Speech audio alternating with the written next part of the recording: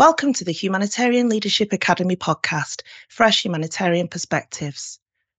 Globally, many families are preparing for the start of a new academic year, with children and young people currently starting or returning to education.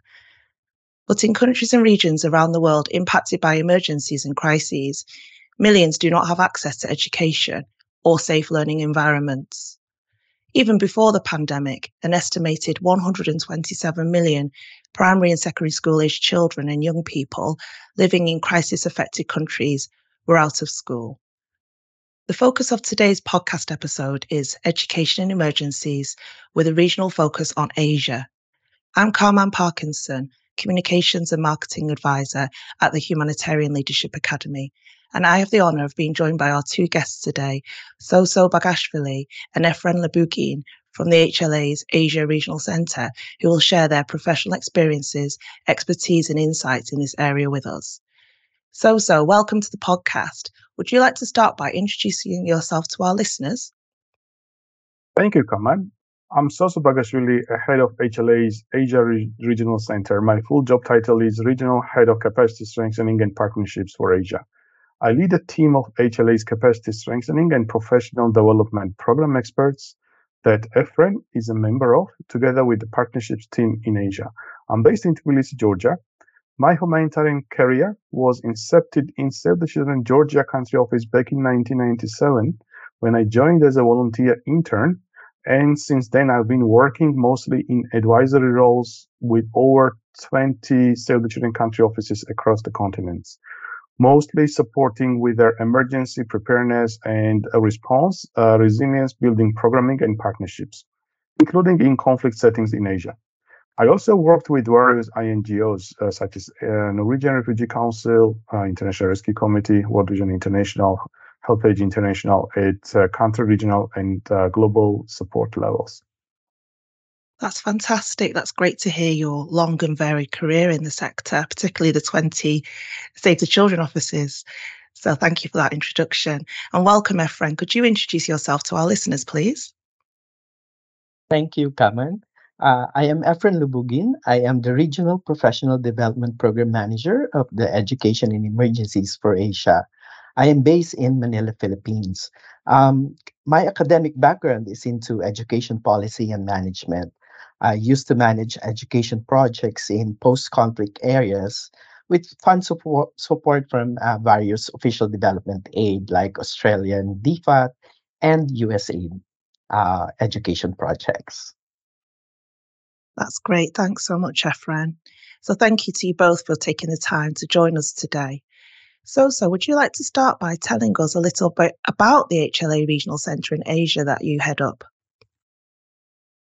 HLA and Save the Children International jointly launched Asia Pacific Regional Partnerships and Localization Hub late January in 2023.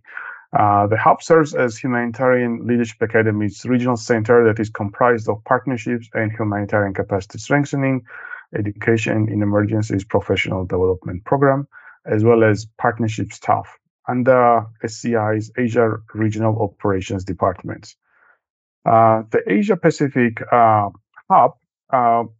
team leads on the delivery of Save the Children's Asia Partnership Strategy, HLA's core strategy 2022-2024, drive forward localization and capacity strengthening agendas, engage the movement and the sector-wide ecosystems in Asia, provide needs-based support to country teams and partners in the region.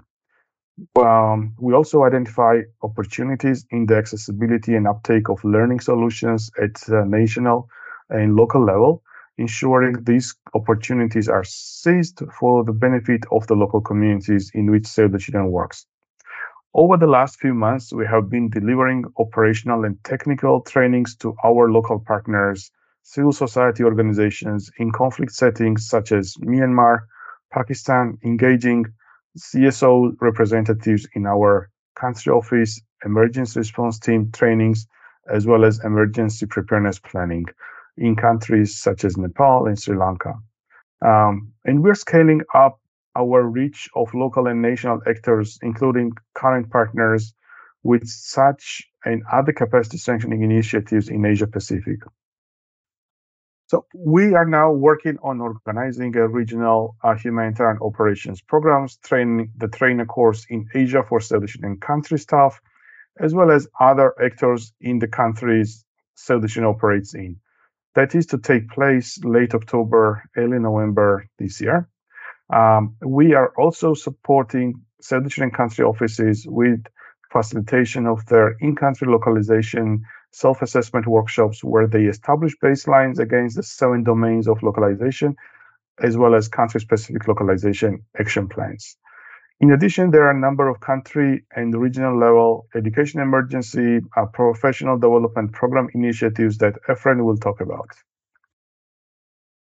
Thank you, So. That's so interesting to hear and impressive that just since the start of this year, this your centre has been able to establish itself and working in countries including Myanmar, Pakistan, very sort of geographically dispersed locations across the continent.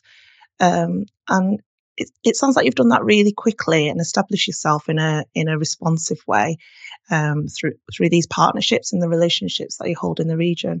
So that's really interesting and impressive. So for this discussion, I'd like to home in on the work that you do in the critical area of education in emergencies, or EIE for short. So to help frame this discussion, I thought it would be useful to take a look at the bigger picture of EIE. So the Interagency Network for Education in Emergencies calls education a life-saving intervention.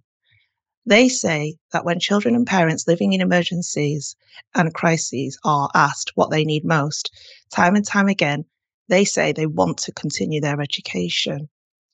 Through research conducted with Save the Children, it was found that 99% of children in crisis situations see education as a priority, and 69% ranked education among their 3 highest priorities.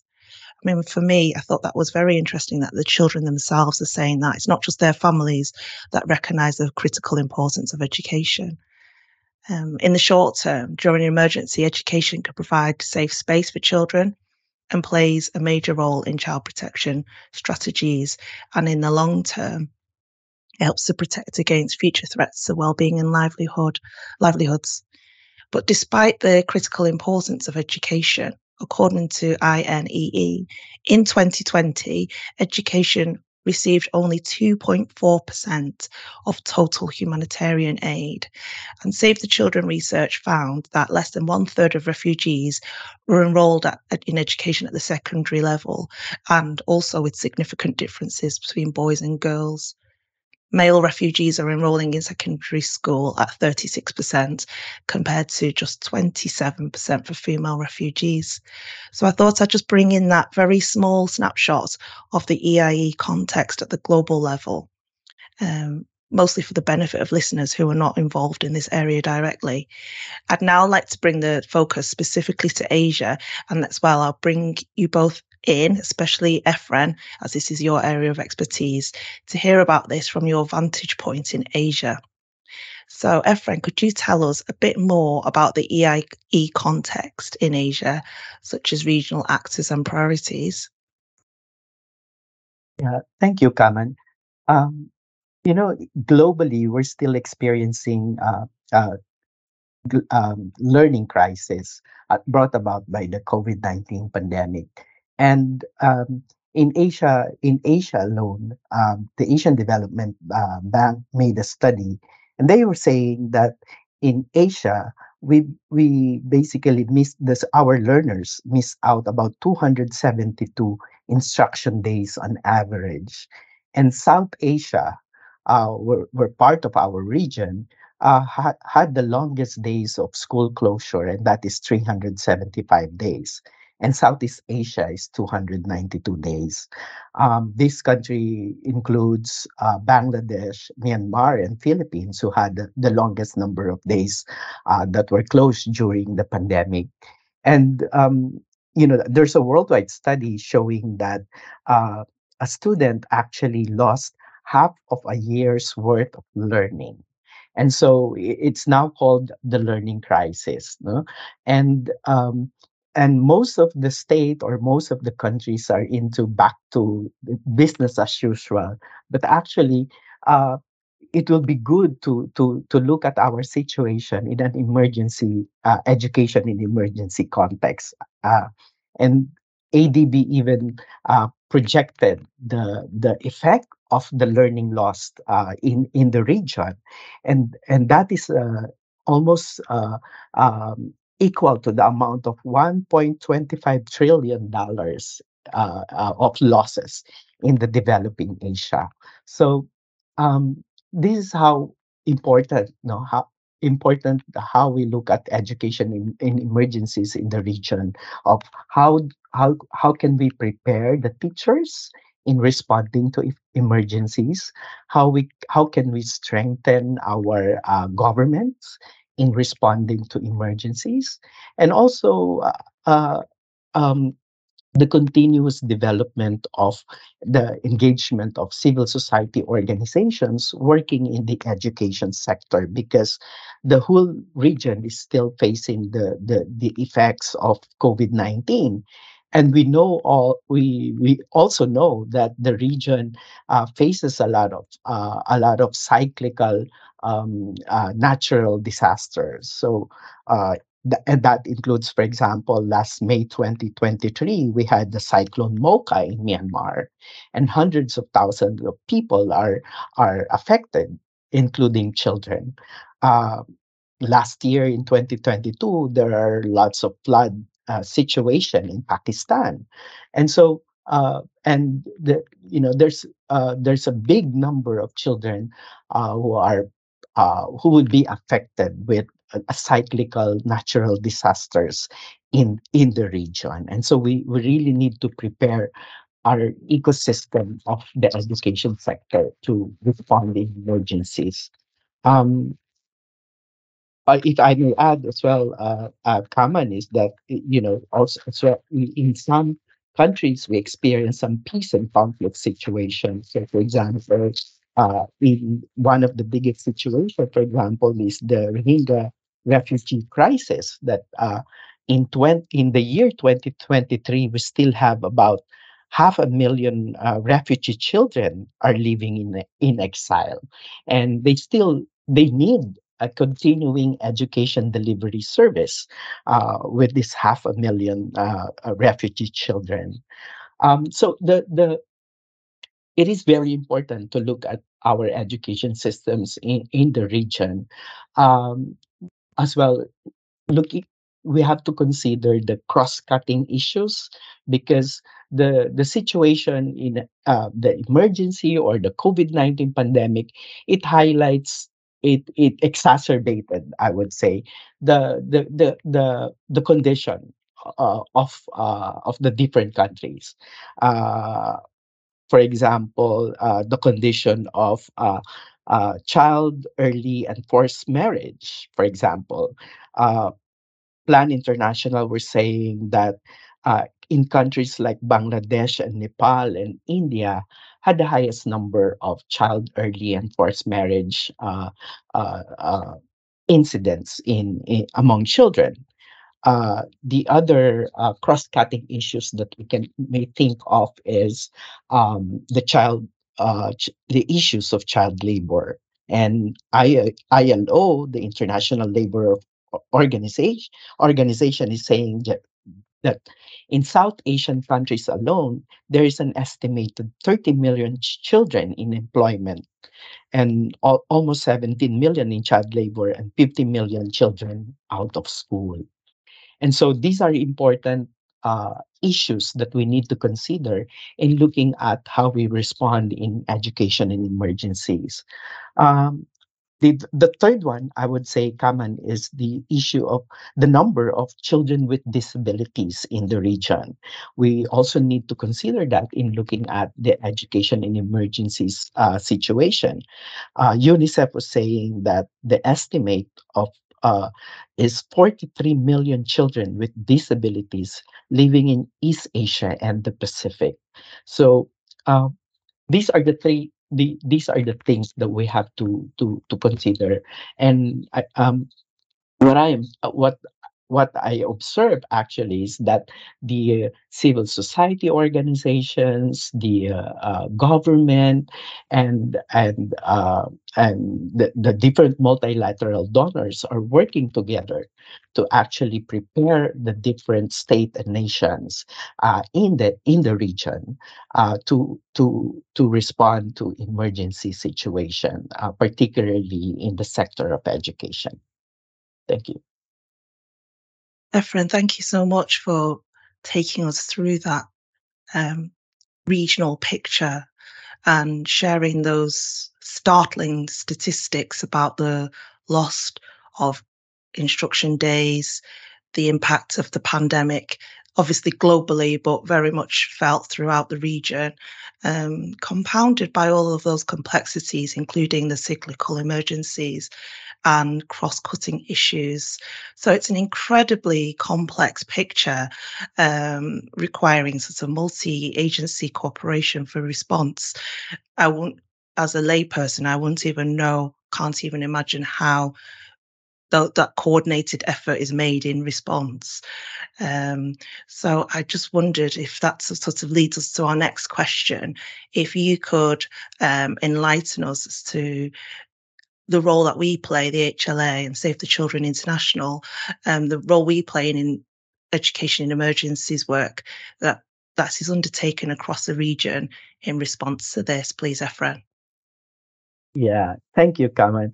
Yeah, in every country there is a group called the education cluster, and normally in most of the countries, education clusters are led by UNICEF and by Save the Children. So, for example, in countries like Nepal or Philippines, the co-chair of the education cluster is Save the Children and UNICEF, and they work as chair of the cluster. They work very closely with the government and with the civil society organizations, and that's why the Humanitarian Leadership Academy, our work in the in EIE professional development program, works closely with the Save the Children country offices where we have presence, and also we work closely with the education clusters,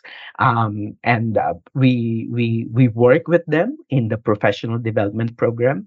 We provide trainings, we provide support, professional development support, and also we are working with the national organization and local organization, and I think this is a very important part piece of it. As Soso mentioned, that we are part of the partnership and localization hub of the region, and so in HLA we focus on working with at least our target, common at least, is to work with at least 50% of our participants represents the national and local organization working in the education sector or education in emergencies. And so basically that's where we work. That's the structure we interface with in this program. That's really encouraging and interesting to hear that working in partnership to localize the work is a big part of what you do. Um, Capacity strengthening is obviously really fundamental to our work and mission. Um, that sort of brings me to my next question. So, with the Education Emergencies Professional Development Program that you mentioned, when I was sort of reviewing the information that we share there, we state that a key part of being able to initiate, design, and implement timely and quality education in emergency responses is having the education or EIE staff with the right competencies to do so. And it was that phrase, right competencies, that sort of jumped out at me. I just wondered if you could explain what these types of competencies are, and is there a greater need for any of these particular competencies in the current regional context in Asia that you've described? Yes, Kaman. Currently, our team is conducting training needs assessment and pre-testing of pre-testing on principles and processes of education in emergencies, and we are conducting it in at least three countries in the region right now.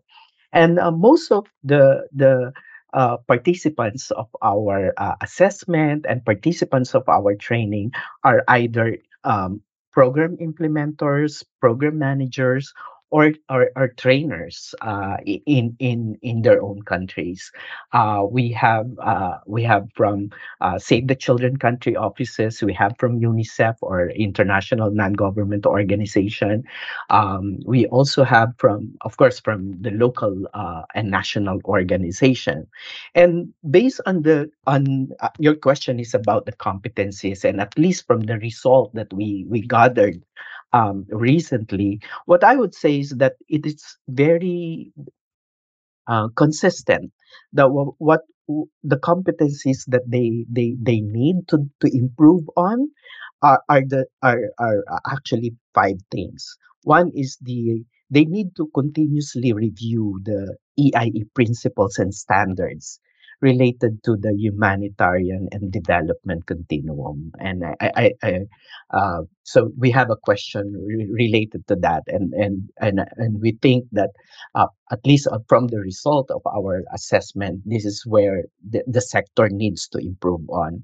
Second is they need to strengthen their understanding of cross-cutting issues in EIE, particularly in child safeguarding. And as I mentioned earlier, Kaman, the, the the Asia region context has a lot of cross-cutting issues about gender, cross-cutting issues about children with disabilities or child laborer. And so it is very important as an education worker or as an education professional that you know how to integrate the principles of child safeguarding or other cross-cutting issues related to children's rights, so that you know how to, to include this in your curriculum design or in your teaching design, or in your intervention at large, no? In the education in emergency. So the cross-cutting issues, the understanding of cross-cutting issues is very important in this sector. The third one is the familiarity of the tools in needs assessment, in design and evaluation of EIE activities. I think that that's very important because, as I've said, most of our professionals engaged in our program are either managers, planners, or trainers. And so they need these tools, they need their skills.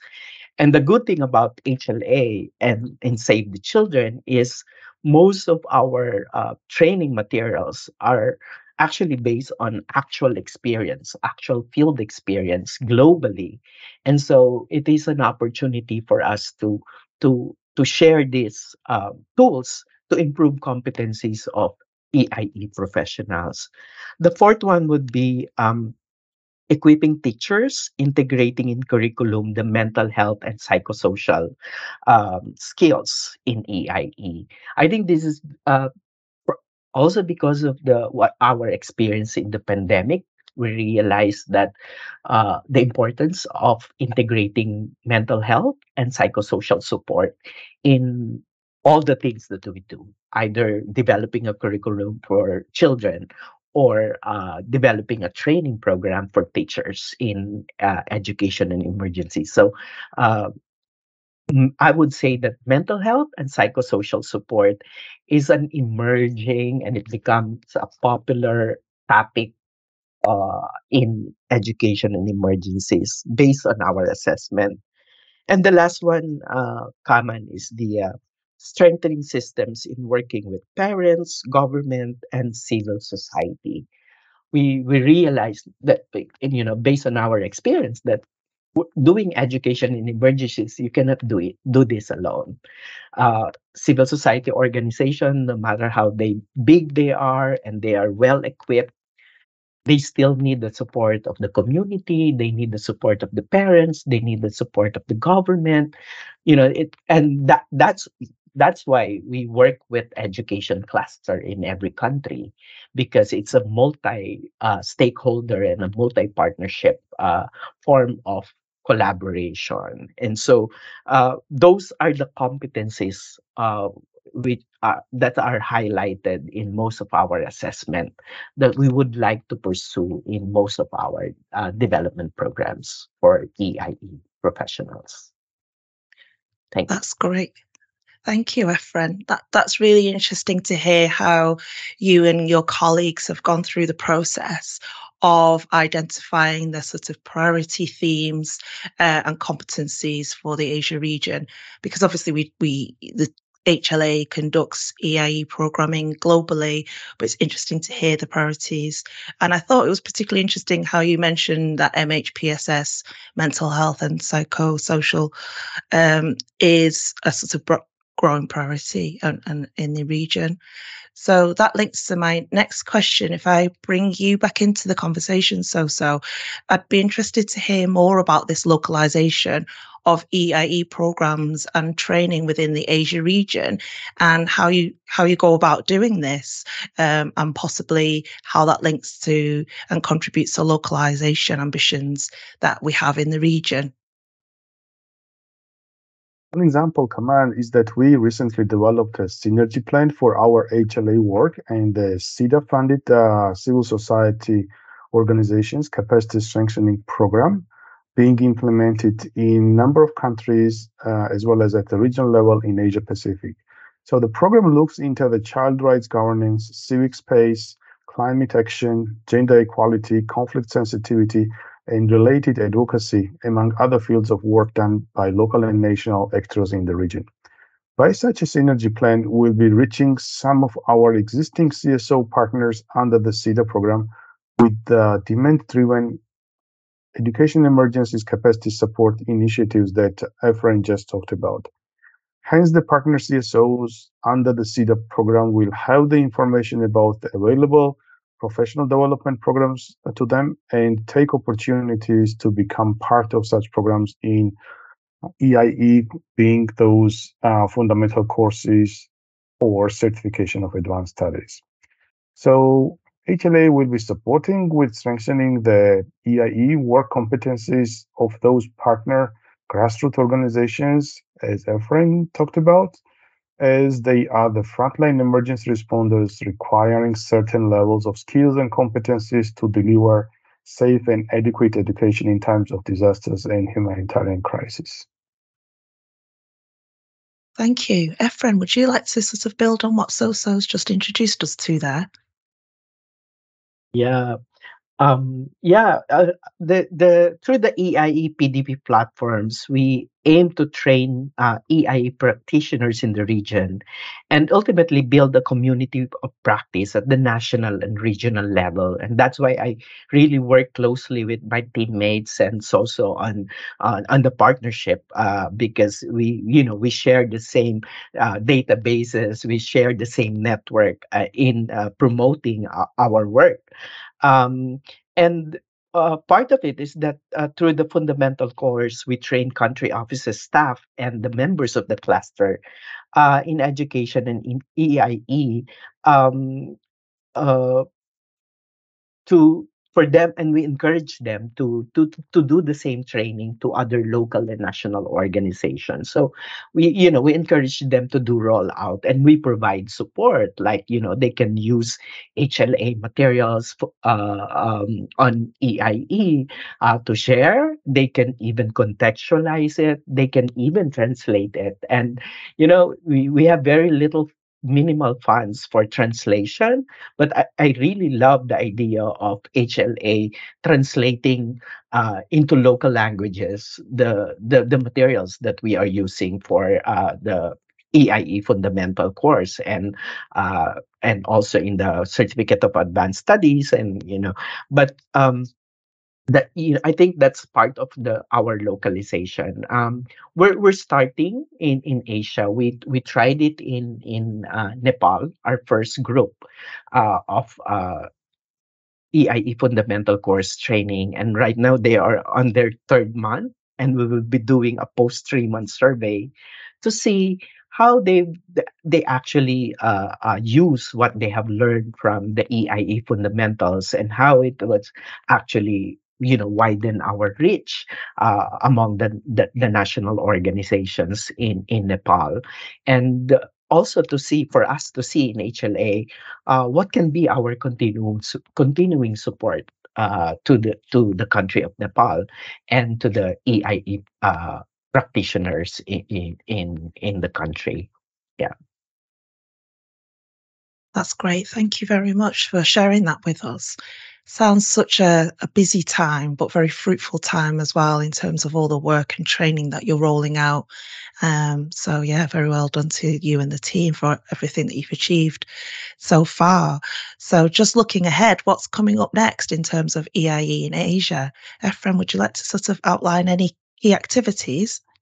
Yeah, yeah, come on. Yeah, we're very excited. Our team is like, so we still have two more face-to-face EIE fundamentals in two more countries in the region. And we will be doing also one online EIE fundamental course for the East Asia and the Pacific, because we realize that we're living in different islands, and it's very challenging, and also it needs a lot of resources to organize them face to face. So we think of having an online for the whole East Asia and the Pacific. And yeah, we got at least 5 countries already on board, and we will start this in October. And of course, Kaman, we will be launching the EIE Certificate of Advanced Studies, and it will start on November 17 this year. And to date, I'll just share this with you. And so we received 45 applications to date. And very interesting, we got 66% of these 45 applications are male and 33% are female. And so Kaman, we would like to have always a male female ratio balance in our most of our programs. And this is one very interesting, and I'm sure Soso will be happy with this. We got 19 representatives from national and local organization. It's even more from, we have only 13 from international organizations. And so it's good that we are generating a lot of interest from our national and local organization for this program. And the application will be closed on September 17. So yeah. And what else? For me, what are the prospects as well for the EIEPDP in the region? I've been in the post for the last 6 months, and these are the opportunities that I think we're seeing for this program. One is to expand our regional partnerships and build linkages with the existing education networks in the region. Recently, I've been meeting with the Safe Schools Network, with the regional offices of UNICEF, also talking to the different education cluster, not just the education cluster chaired by UNICEF. Some are just UNICEF and Save the Children. There are some clusters that are chaired by other organizations. So there's a lot of opportunity to expand our partnership. The second one would be, we're kind of looking at building a partnership with universities, and we are starting exploring partnership with the University of the Philippines College of Education, and look at how can we influence their curriculum in teaching certification curriculum, and to include education in emergencies in their program. And can they be part of our pool of lecturers in our Certificate of Advanced Studies? So it's in the initial stage of talking and having a conversation, but I think it's an opportunity for HLA and EIEPDP to influence teaching education institutions in the region. The third one is that building the community of practice of EIE practitioners. And I think by doing different fundamental courses in different countries, having certificate of advanced studies, it will be a good start of developing that build a community of practice. And in the future, we can have collaboration on different forums of different practices in EIE. We can have joint action research. We can have joint training and advocacy activities. These are the prospects of the for EIE PDP in the region. Thank you. That's fantastic to hear. Very encouraging, exciting to hear all the plans in the pipeline. It's what I can't grasp is the scope and scale of the work that you're all doing, and you're a relatively small team as well. So it's very interesting to hear. And I know, Efren, you've gone out to other regions, haven't you, to support education emergencies work? Like, were you there for the Middle East and North Africa certificate advanced studies residential? So I just think, yeah, what a busy team you all are. So thank you so much for sharing these insights and perspectives with us. It's been so interesting to hear about the ways that you work with clusters, partners, and government stakeholders. And particularly how you've had to adapt to deliver in very, very complex and challenging environments and settings, like you touched upon at the start of this conversation. Personally, I find it very inspiring and humbling when I hear about this work that you and the team are all doing, as well as the personal commitment and energy that you all have to give to deliver these initiatives to ultimately improve and save lives. So before we wrap up our discussion today, is there anything that you would like to add or mention to let our listeners know? So. It's very exciting to hear from Efren that the most of the applicants to our upcoming EIE PDP courses come from the national and local education actors. That definitely falls under our strategic priorities around shifting the power to local and national actors. I would reiterate HLA's intention to scale up our reach with the EIE initiatives in the region, whether via internal to Save the Children and partners support or sector-facing initiatives. We'll seek for complementarities, thus synergies between our development work, such as the CETA CSO capacity strengthening program, or reactive capacity strengthening in countries responding to emergencies, and the EIE PDP initiatives. We, as the Asia Pacific Localization and Partnership Hub team, are committed to seeking for such opportunities to maximize the effectiveness of our support to our country offices, their existing and potential partners going forward. We have a strong HLA team support in all aspects of our work in the region. And with that, I'm sure we'll increase our reach and we'll be harvesting evidence-based solutions to the EIE PDP needs in Asia Pacific. That's great. Thank you. So. Efren, is there anything you'd like to add? Yeah, thank you, HLA, and thank you, Kaman, for this opportunity in sharing our startup initiatives for the EIE PDP in Asia. And for those listening and interested in EIE, either you're an individual or an organization, please reach out to HLA or to me via our social media accounts, or send me an email, and we can explore partnerships in our continuing work for education in emergencies in the region. And that's all. Thank you, Kamen. That's brilliant. Thank you, Efren. So thank you to you both for all the work that you do, as well as your colleagues, and for sharing your journey so far with us.